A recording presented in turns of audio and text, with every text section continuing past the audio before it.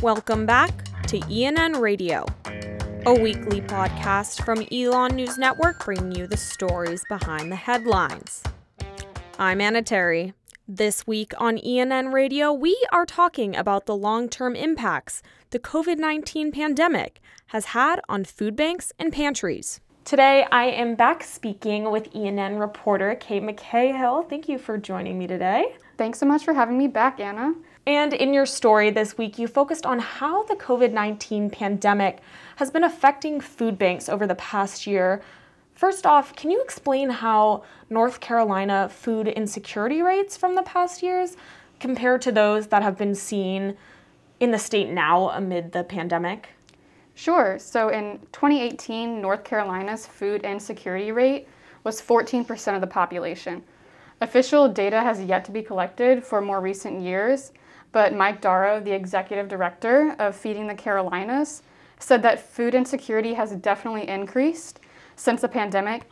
Well, we're seeing it. I mean, we're seeing it in the lines of people looking for food. And so, it has definitely increased. It used to be roughly 1 in 7 adults, 1 in 6 kids, and now it's more like 1 in 5 adults and 1 in 4 kids are food insecure, meaning they don't definitely know where their next meal is coming from. And this increase in food security can just be seen in the lines of cars outside of pantries today. Darrow said that at the start of the pandemic, Feeding the Carolinas and its partners experienced a quick increase in demand. Instantly, we saw increases in demand of 30 to 40% across the Carolinas. Everywhere of people needing food, and a good 1/3 of them had never been to a food bank before, had never needed one. Once the pandemic started, it obviously created financial problems for many people. So people were faced with, do I pay rent or do I buy food? So aside from an increase in demand, the food resource system has also struggled with inconsistent food donations. This lack of donations has caused an unsteady food supply for many food banks across the Carolinas. For Feeding the Carolinas, combating this issue has not been cheap. Suddenly, we're hit with issues with food supply and having to purchase food versus getting it donated.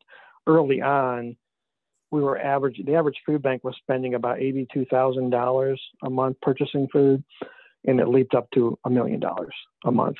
And how has the number of volunteers at food banks and pantries been affected by the pandemic? The number of volunteers has declined since the pandemic began, and this was another obstacle many food banks and pantries have faced. If you think about it, the majority of volunteers at these food pantries are often retired and elderly individuals. Therefore, they're in the higher risk category for COVID-19. But for those who are still willing and able to volunteer, there was also the challenge of determining how to safely use volunteers given social distancing.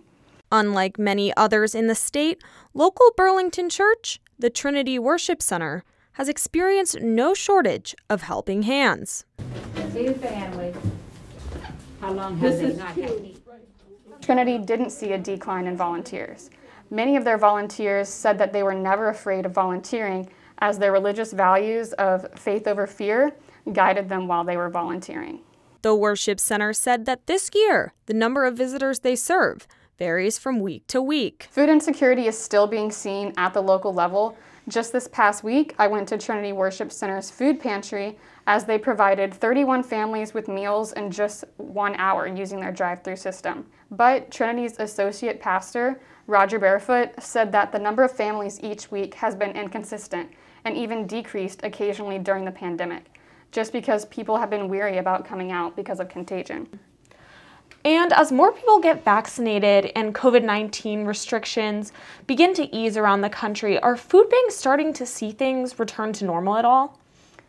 The food service system is finally getting back on their feet after enduring a year of high demand, inconsistent food supply, and a decline in volunteers and staffing.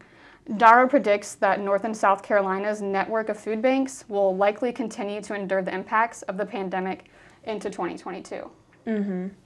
And those are all the questions I have for you. Thank you so much for joining me. Thanks, Anna. That's it for this week's episode of ENN Radio. Subscribe to ENN Radio on Spotify and Apple Podcast, and follow us on social media at Elon News Network. For the latest news, visit our website, elonnewsnetwork.com.